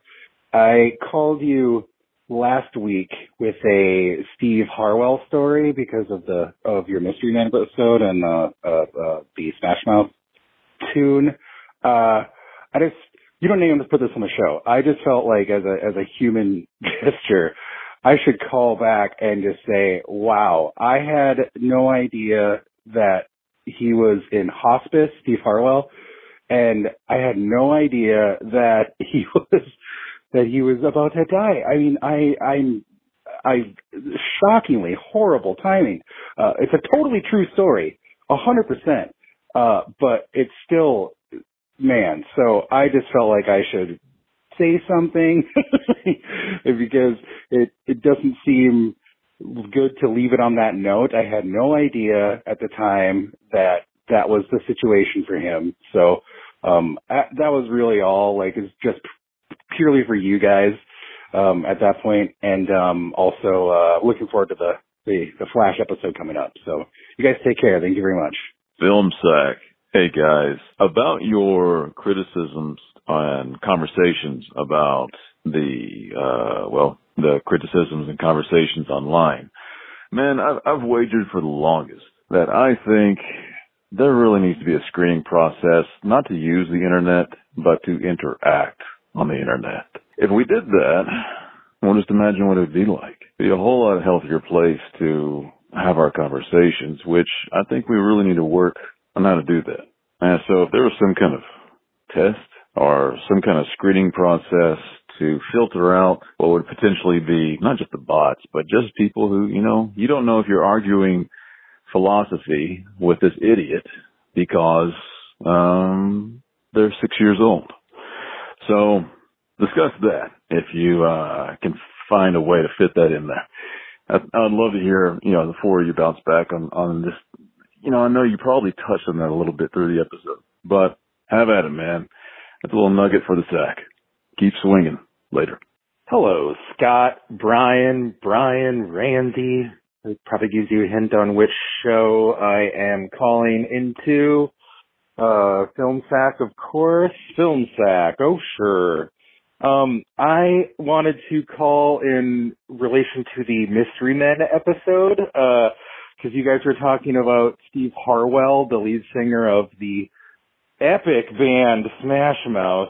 I actually have a Steve Harwell story that I feel like you guys need to hear. So many years ago, I was in this cover band, 90s cover band, and we played this thing called a Red Fest here in Fargo, North Dakota. Yep, it's true. We're real. And the event brings in pretty big acts. And so they had Smash Mouth come in, and we were thankfully in a position where we could open up for them and be a good opening act. Anyway, so we do the show, and he's a little off the whole time and whatever. I mean, I didn't think much of it at the time. I was just enjoying barbecue ribs or something. And afterwards, we were we were invited into the main tent, the big band tent. And so we went in there and we were hanging out, and the rest of the band was super affable, and they were awesome and very giving. They were like here's like they gave me a full bottle of Jack Daniels. It was amazing. And so I noticed that Steve Harwell was just sitting down the whole time, and he was just kind of doing this like pensive sort of like distant stare thing. And so I'm hanging out with the band and we're talking, and I'm like cracking jokes and just kind of, you know, being me. And all of a sudden he comes, he's just like, hey, you should drink some more. And I was like, okay. So I did. And he was like, started cracking more jokes, and he was like, hey, you should drink some more. And I'm like, okay. And so eventually after a few of these, he stands up and he's like, literal quote, you're one of them talkers, ain't you? You're one of them talkers. And he was like about to throw a punch. And his band quietly escorted me out. The rest of the band anyway, in Smash Mouth. And they were like, ah. So just wanted to let you guys know Steve Harwell sucks and you guys are great. Have a good day. Take care.